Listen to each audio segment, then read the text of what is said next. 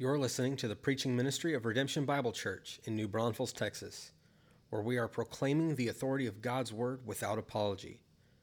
We pray that this message will be a blessing to you as you seek to worship Christ, walk with Christ, and work for Christ, all to the glory of God. For more information about our church, please visit redemption.bible. Thanks for listening, and we hope to see you soon at one of our upcoming worship services. Once you have your Bibles, then go ahead and turn in your copy of God's Word to 1 Thessalonians 4. 1 Thessalonians 4, 9 through 12 is where we'll focus our attention. It's right there tucked in the middle of your New Testament. If you're in like the book of Acts, keep going. If you hit Hebrews, turn around and look behind you there. As you're finding it, how many of you have seen the movie Nacho Libre? It is a favorite of mine, and there's a scene in Nacho Libre. If you're unfamiliar, it's a story of an aspiring luchador, a wrestler, and who is a Roman Catholic priest. And there's a scene in that movie where Nacho and his wrestling partner Esqueleto have yet again been defeated in the wrestling ring. And after the match, in exasperation, Nacho exclaims, "I want to win." For he, like none of us, like to lose. Nobody likes to lose after expending effort, match after match, day after day. Nobody relishes defeat. Even now that football season is starting, nobody likes to root for losing teams, do we? We all want to win. We all want to succeed. And in sports, it is often pretty black and white as to who wins. If you score more points, you win. Always the exceptions, indeed. In business, if you control the most market share, you're the most successful. In politics, if you gain the most votes, you win the office, right? But what about in the church? What about amongst what we do here as God's people here? What defines success as this uncommon community of Jesus followers that God has gathered here at Redemption? What are the rules or the standards by which God measures? Are we doing what is right? Are we doing what is true? Are we doing what honors God that He would define as success? And as I've shared with you last week and through just conversations, I spent much time this summer just before the Lord, in prayer, in His Word, asking these kind of questions. Not just watching Nacho Libre and things like that, but... And asking these questions not because it's just some kind of competition. We're trying to be better than one church or another. No. But asking these questions as we proceed into this fall and into the future as a church, because I believe that all of us want our lives to have purpose. We want to be part of a church that is truly living to the glory of God. We make these claims about being vertical, but are we actually being going vertical? Are we actually glorifying Him through the fulfillment of the Great Commission? How do we know if we are doing that properly? There are all kinds of metrics and measurements which we could track and which honestly we do track as a church. Things like attendance and finances and social media engagements and baptisms and small groups and classes and ministries and those things. But what I would submit to you this morning, as we look at God's Word, what I would submit to you this morning is that what matters most to God can't be truly measured. In the same way that we think about points and votes and things like that, for how do we truly measure transformation in a person's life? How do we truly measure genuine spiritual maturity, God's people maturing and multiplying to the glory of God? See, for success in God's economy is measured in terms of faithfulness and fruitfulness. And those things aren't mutually exclusive nor polar opposites. It's not a matter of just being faithful and tending to things that we are, or having the most and being the most fruitful. But it's both of these biblical concepts of faithfulness and fruitfulness coming together. And so just very simply, just write this down here. It's the center point of the text in our message this morning, is that vertical faithfulness and fruitfulness matter most to God. in terms of success, in terms of his glory, is vertical faithfulness and fruitfulness matter most to him?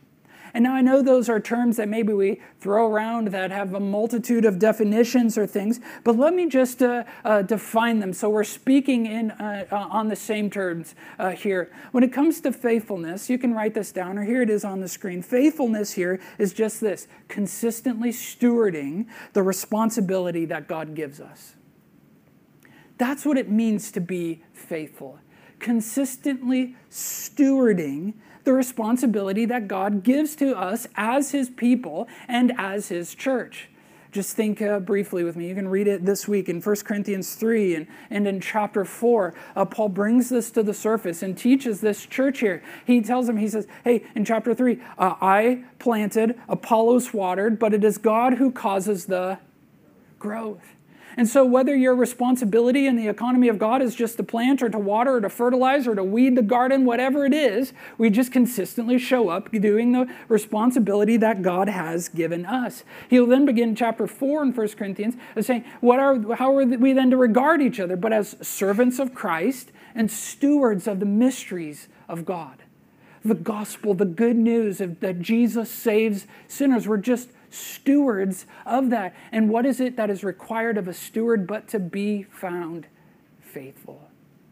We don't own the gospel. We don't own people. We don't own the earth in which we live. We're just stewards, faithfully, consistently stewarding the responsibility that God has given us. Fruitfulness then is tied right to it. Write this down. It's also here on the screen. Fruitfulness then is just faithfully multiplying that responsibility that God has given us. It's not just managing or burying our talents in the ground, as Jesus brings out in Matthew 25, but no matter whether you're given 10 or 5 or 1 or some other number of talents or responsibilities in the things of God, what gets the commendation of the Master, of King Jesus in the end, are those who are fruitful, who bear fruit, who are faithfully multiplying the responsibility that God gives. What brings his admonishment, and maybe even his rebuke, as he calls the wicked servant, the one who takes the responsibility and just buries it without any sort of bearing fruit. And so if these things, now that we're kind of on the same page here, thinking about then the scriptures, okay, where do these things come together? This is the premise that we're thinking about. Well, how then did these things come together? Where is a practical section in our Bible that teaches us how to be faithful, how to be fruitful with the things of life? How do we devote our lives then to these things that matter most, to living according to God's standards? And that's why I asked you to turn to 1 Thessalonians 4, because I think our verses here really bring these two concepts together, tucked near the end of 1 Thessalonians. It's Thessalonica was a young church that the Apostle Paul had himself planted. He had spent time there teaching them. He loved these people. This is a book I preached in our first year, right after we planted as a church as well. And so enough about that. Let's just read the text here, because I want you to see it, and then let's get into it more closely here. Everybody found it? 1 Thessalonians 4, 9 through 12. Hopefully you found it in your Bible. In mine, it's on page 1207. I don't know what's on your page, but that's where it is. Let me read it for you. It says this: "Now concerning brotherly love, you have no need for anyone to write to you, for you yourselves have been taught by God to love one another. For that is indeed what you are doing to all the brothers throughout Macedonia.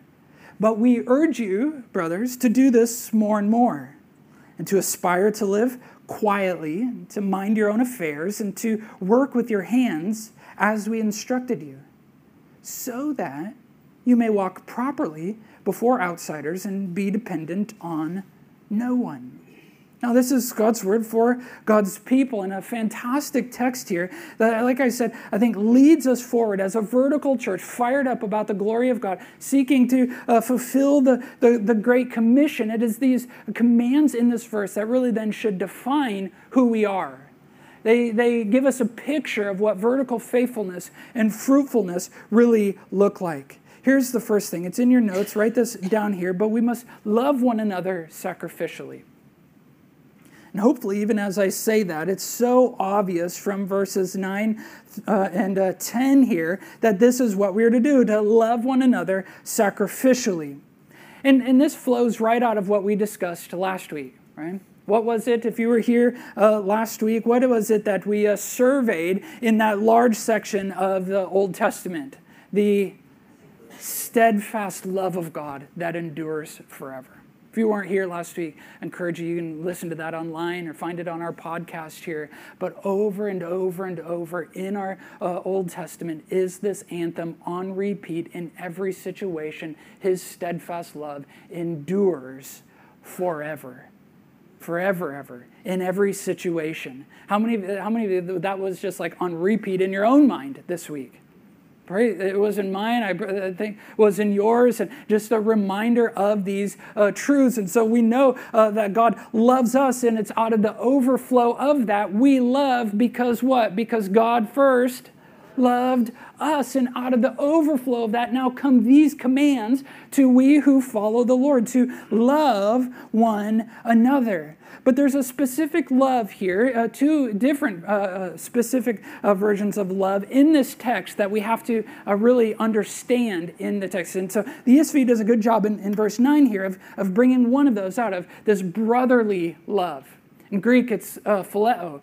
And then later, at the end of verse 9, he said, we've been taught by God to love one another. That, in Koine Greek, is agape. Right? A sacrificial, unconditional love that ultimately and perfectly God has for us who are His children. And we too then are called to show this kind of sacrificial, unselfish love to the brothers and sisters around us. And so both of these things are in view here. Now in English, we really, the curators, maybe we should say, of the English language have done us a disservice because we have one word to capture the whole swath of the things that we have affection for, right? Like we say, I love my wife, and we also say, I love this cheeseburger, and those are two very different things of love, right? And yet we only have one word. The curators of Koine Greek, what our New Testament was written in, and the Greek language in that day, had 4 different words for love. 2 that I just told you, the phileo love, a brotherly love that's used in the Scripture to describe the love that exists amongst the family of faith within the church and amongst God's people. The agape love that is used of God and towards His people, that sacrificial love. There's 2 others not found in our Bible, but existent in those days. An eros, love, the intimate love between a husband and wife. And then a storge, love, a love that is familial, like a parent towards their kid. And the love that a father has for a child. And so they just have different, to differentiate the types of love. But what is in view here in the Scripture is our love for the people around you.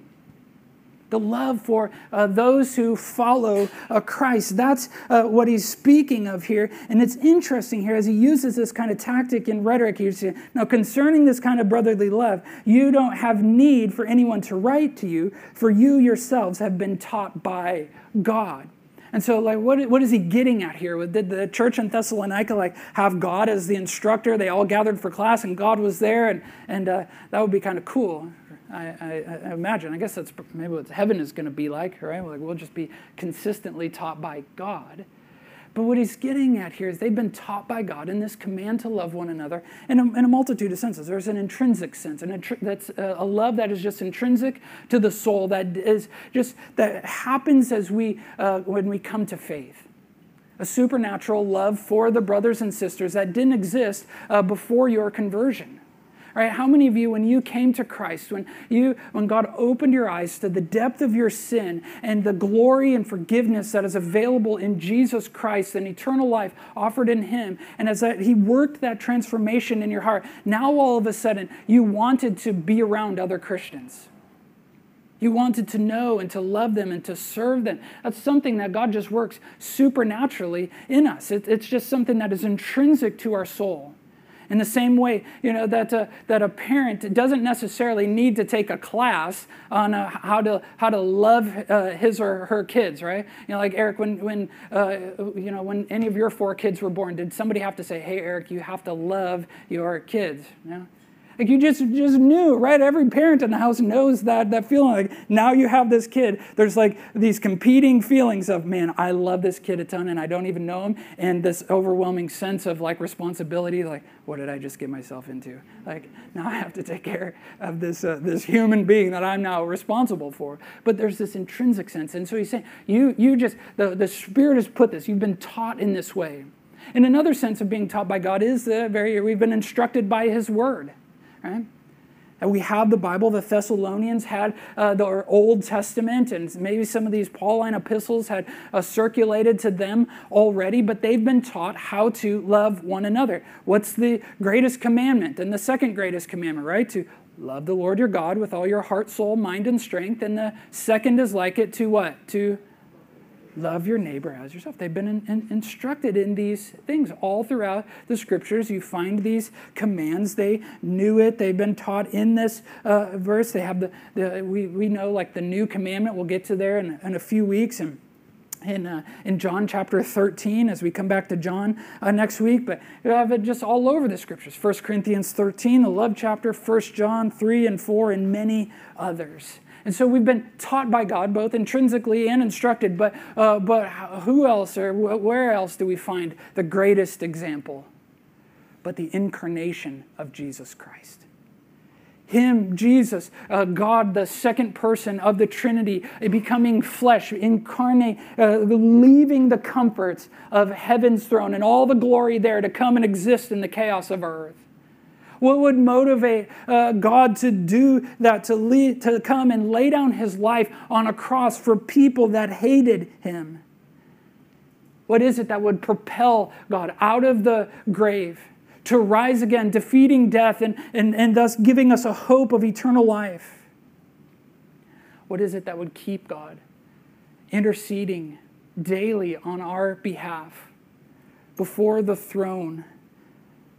What is it that is behind all of the providential workings of our God, working all things to His glory and our good? What is it that would motivate and move our God?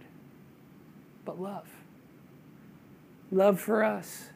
Love for you. Love for me. Love for a harassed and helpless creation.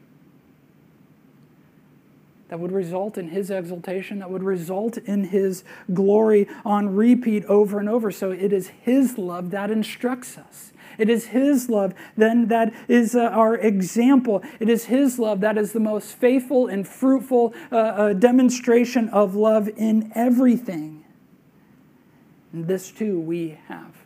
We've been taught by God to love one another. This hopefully isn't new to you today. Maybe you're new to Christ and this whole concept and how it plays out is new. But hopefully the command to love one another is nothing novel to you today. You have it. You have God's commands here. You're capable of showing it. Like in the text here, as the Thessalonian believers are commended for how they demonstrate that, both amongst their church family, but look at how it says, to all the brothers throughout Macedonia. That's the larger region in which the city of Thessalonica finds itself in.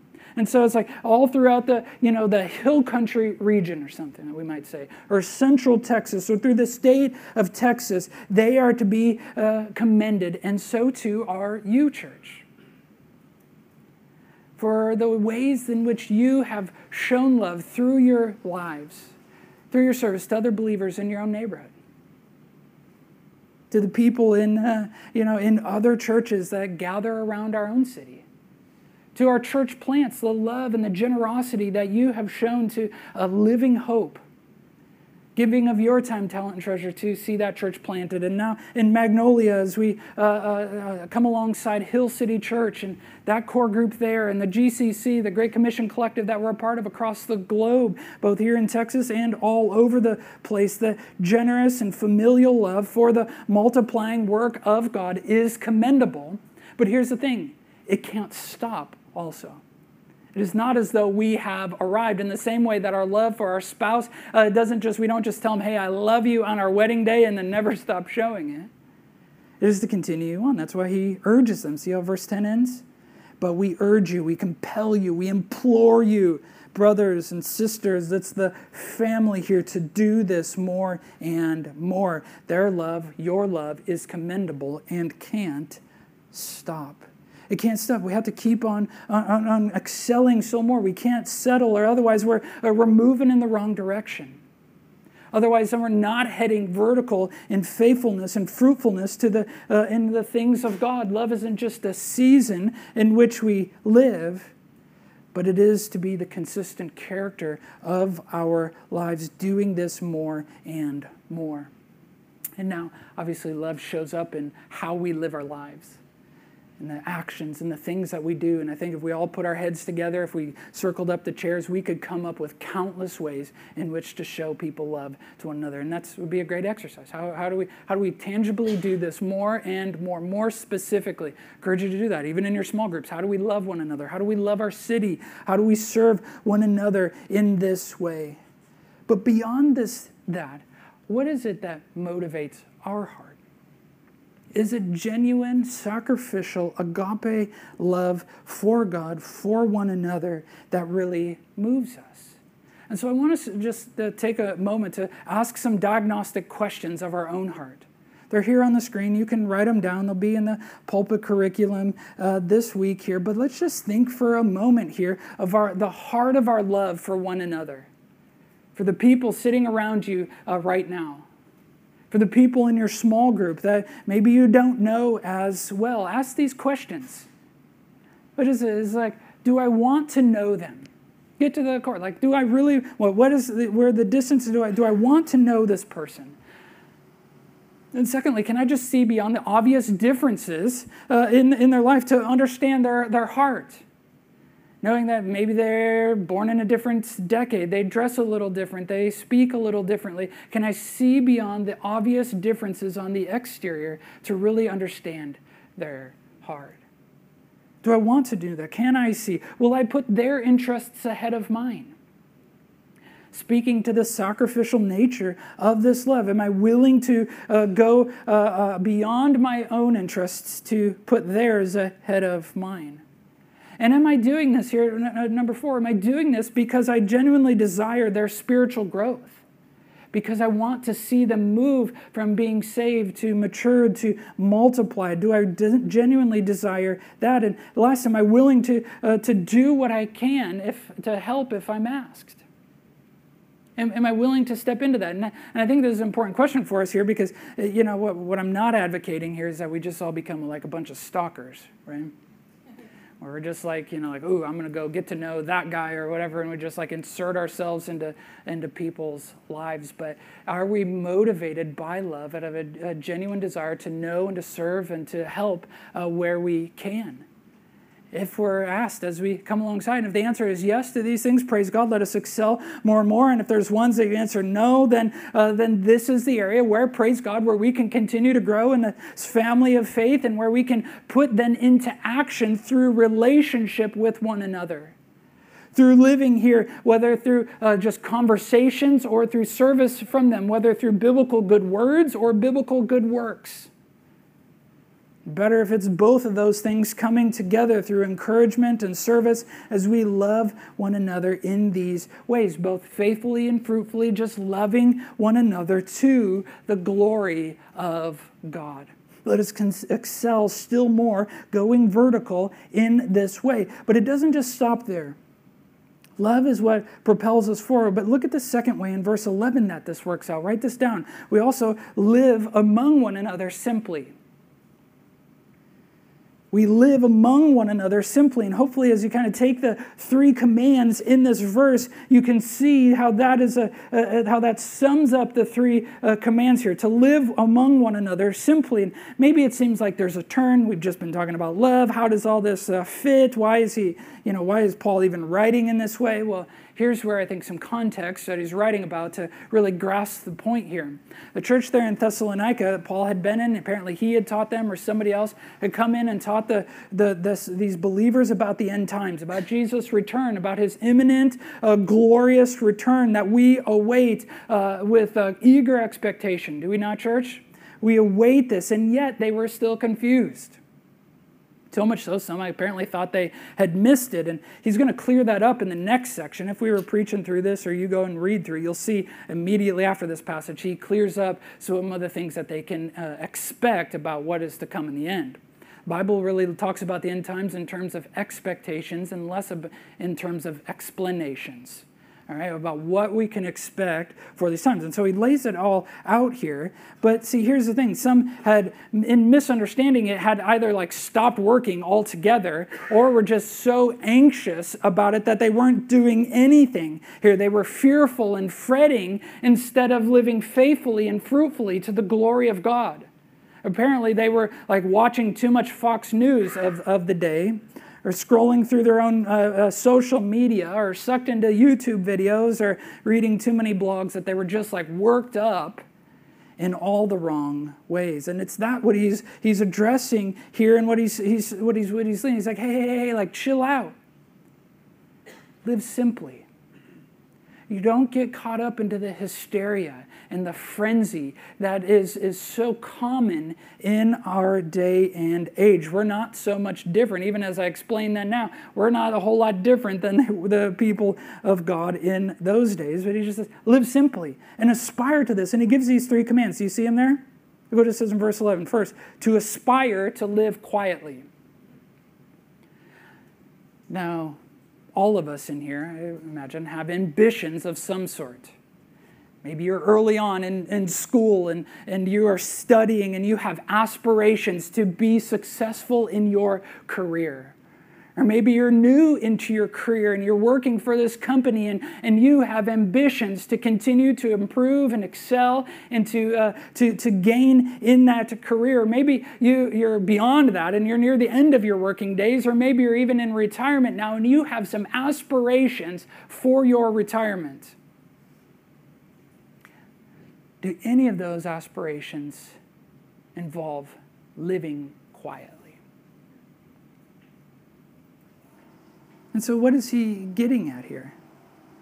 We have lots of aspirations. We have lots of ambitions, like just very plainly and specifically. He's talking about like, don't be a pain, don't be loud and obnoxious and worked up all the time.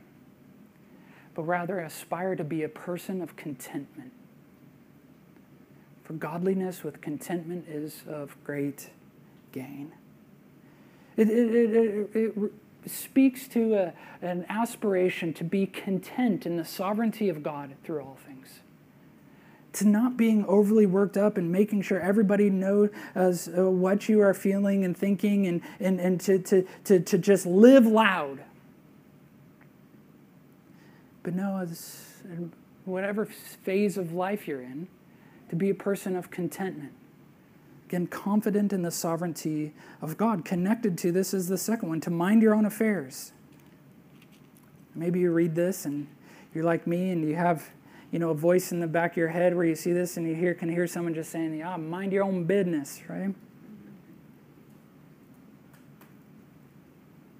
And to an extent, that is what he's talking about. You don't need to insert yourself in everybody's business with the purpose of just getting them worked up. The biblical word for this is meddling, to be meddlesome here. But rather, what he's talking about, minding your own affairs, he's don't do that, but he's also not just talking about, okay, hey, live this isolated, independent, minding your own business, disconnected kind of life. No, what he's getting at here is that we're to be diligent with the responsibility that God has given us. For the gifts and the talents, the time and the treasure, to be diligent in these responsibilities, to be, here's the thing here, to be faithful with the things that God has given us.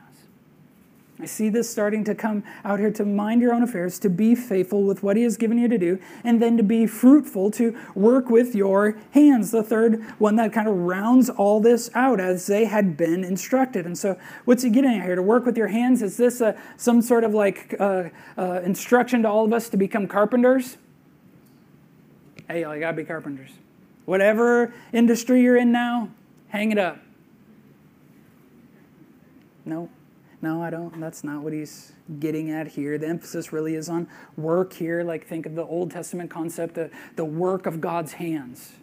the activity, the productivity, the fruitfulness of your life. Let your life be productive, fruitful with the responsibilities that God has given you. Yes, in your job. Yes, in your work. Not lazy and idle, just sitting at your computer, hiding from the boss and meeting the minimums. No, that's not how we work. We have a good work ethic, but in the overall character of our life, we are living fruitfully on mission for the Lord. And I think as you see these commands here and this idea to live simply, you can see that this is really at odds with the world around us, with the culture in which we live. For God's people have always lived against the stream, against the flow, counterculturally to the pace and the priorities of the world around us. For what does our world aspire to today? What is our culture here? Not to live simply, but to jump into the frenzy, trying to avoid the end and the reality of our humanity and the limits that we have. They don't aspire, the world, the culture around us doesn't tell us to live quietly, but to make a name for yourself, to win at all costs, to be the boss of everybody and slave of none. It doesn't teach us to mind our own affairs, but rather we're told to respond to every comment on Facebook. Now, don't just respond. Make your opinion known on your social media and everything, to meddle, to gossip. The aim of this world is not to work with your own hands, but to have others take care of you. Don't take responsibility. Don't do things. You make enough money. You set it all aside so that you don't have to work, so you can do whatever you want, and you can just pay others to do it. I'm not saying that the Bible doesn't tell us to make money, that we can't pay others. That's not it. But what is it that is motivating us? What is our aspirations? Where our ambitions lie? Is it to be faithful and fruitful with the things of the Lord? To live simply? To say it concisely? Or to use everybody else and to just go about life without any thought for anybody around us? See, it's not the pace of believers because it's not the pace of Jesus. See, the world lives, we live in a hurried, frantic, I need it now society. But it is the pace and the priorities of Jesus who himself showed us how to live and minister simply. To be faithful to the mission and fruitful beyond measure.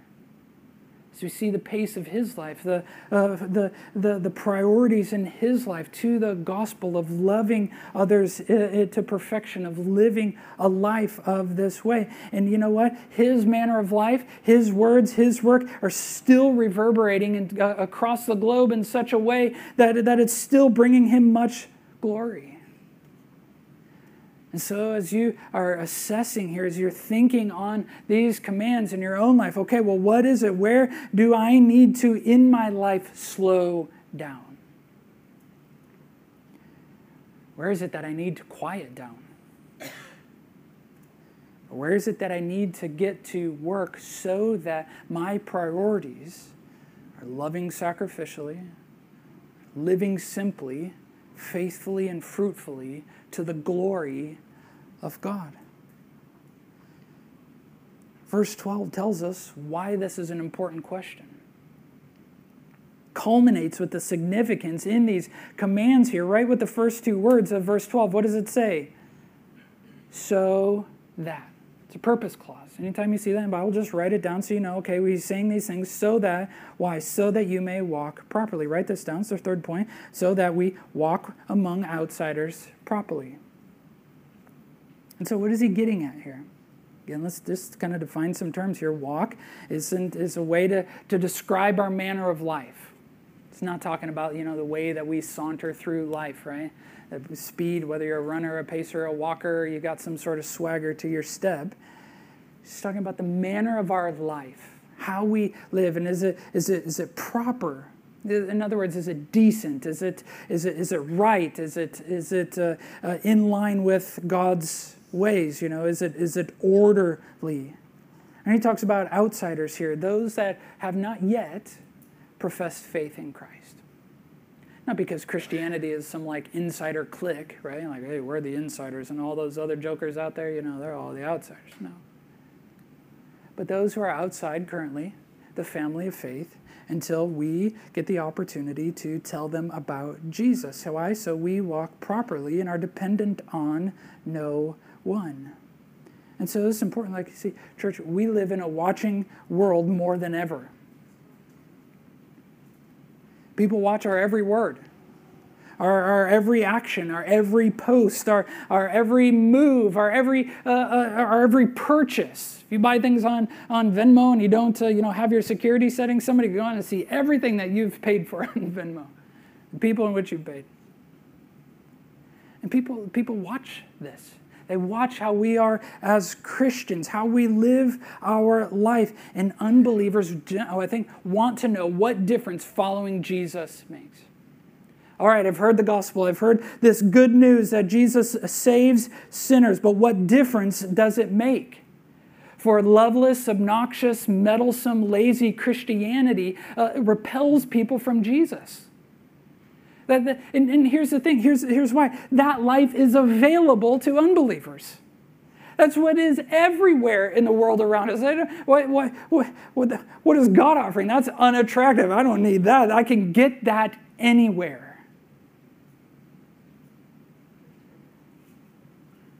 But see, as we love sacrificially and live simply in a way that is so countercultural to the glory of God, that then is attractive. That then speaks to a world that is losing its mind, that's losing its soul, that's redefining everything. And so ask this question of your own life. Be real. If you were an unbeliever, could an unbeliever say this about you? If following Jesus looks like that person's life, then I want that. If following Jesus looks like my life, then I want to live that kind of life. Obviously, it is God who saves sinners. It is God who does this work. But these are real questions as we seek to be faithful and fruitful to the glory of God. Because if the answer is no to that question, then what is it that you need sanctified? What is it that God needs to do in your life? What needs to shift to better point people vertical to the glory of God? And praise God, this isn't a question to beat us up or to make us feel bad about ourselves. Praise God for the community of faith in which we grow, right? Praise God that we are also in progress. And even in saying this, we can just offer that to unbelievers. Like, yeah, God isn't expecting me to be perfect. Thank Him for His grace that He has given me in every moment to make much of Jesus and to grow in Him. And I'm just trying to be faithful. I'm just trying to bear fruit with an unafraid witness.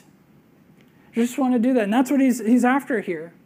It says, and don't make the mistake here of reading those like last few words of verse 12, and be dependent on no one. This isn't like some sort of vision for isolationism or like of personal independence in our own life. It's not like minding your own affairs. That's not what he's talking about here. Think of the context.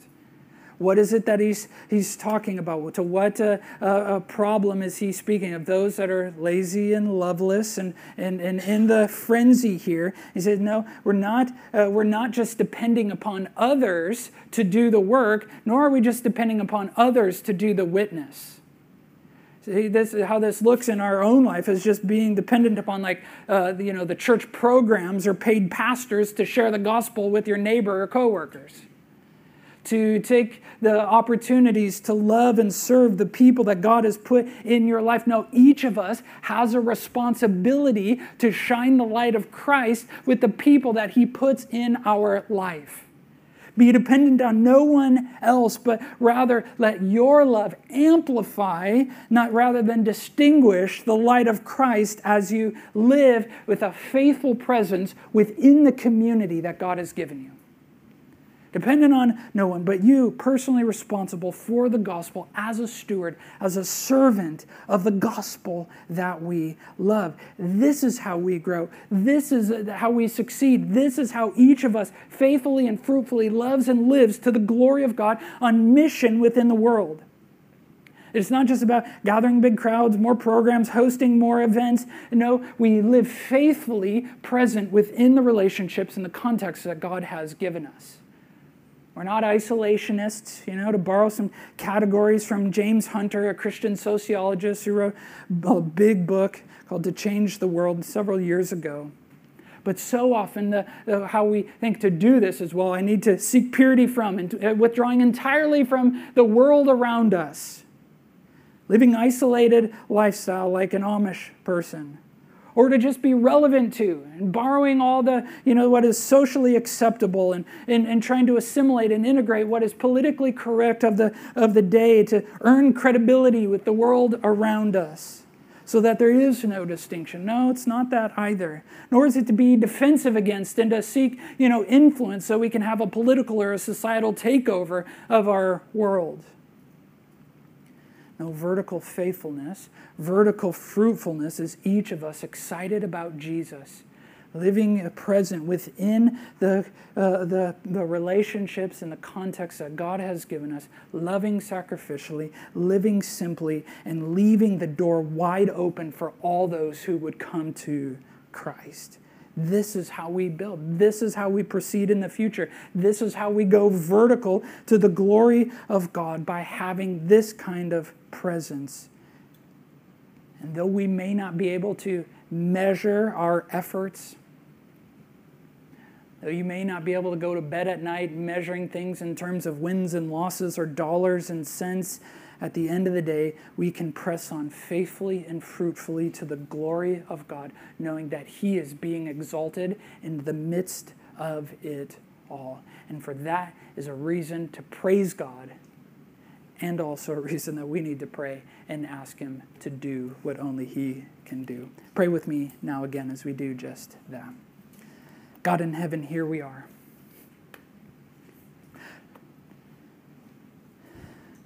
Here we are because of your love for us. And even as we have a moment like this to examine our lives, to ask these questions, we tell you, thank you for Jesus. Jesus, you're our only hope. Yet it's not in us. It's only through Jesus working in us, as we sung earlier. And so we fully embrace that even now.